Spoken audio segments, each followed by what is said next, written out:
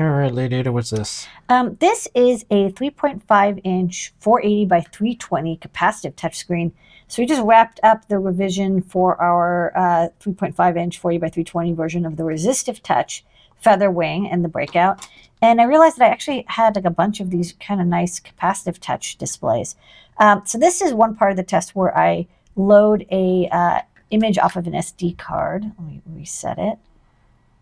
You can see it's a little slow because this is running off of a Mega.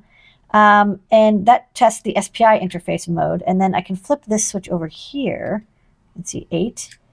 And then it will test it in 8-bit mode. And that's also testing the capacitive touch interface. This is actually a multi-touch, although this demo only shows a single touch. It actually can recognize 5 fingers. So this is built on a Mega. And you can see like there's a lot of GPIO used here. That's why I need a Mega. So that's big because it's using both the SPI and I2C and 8-bit interface.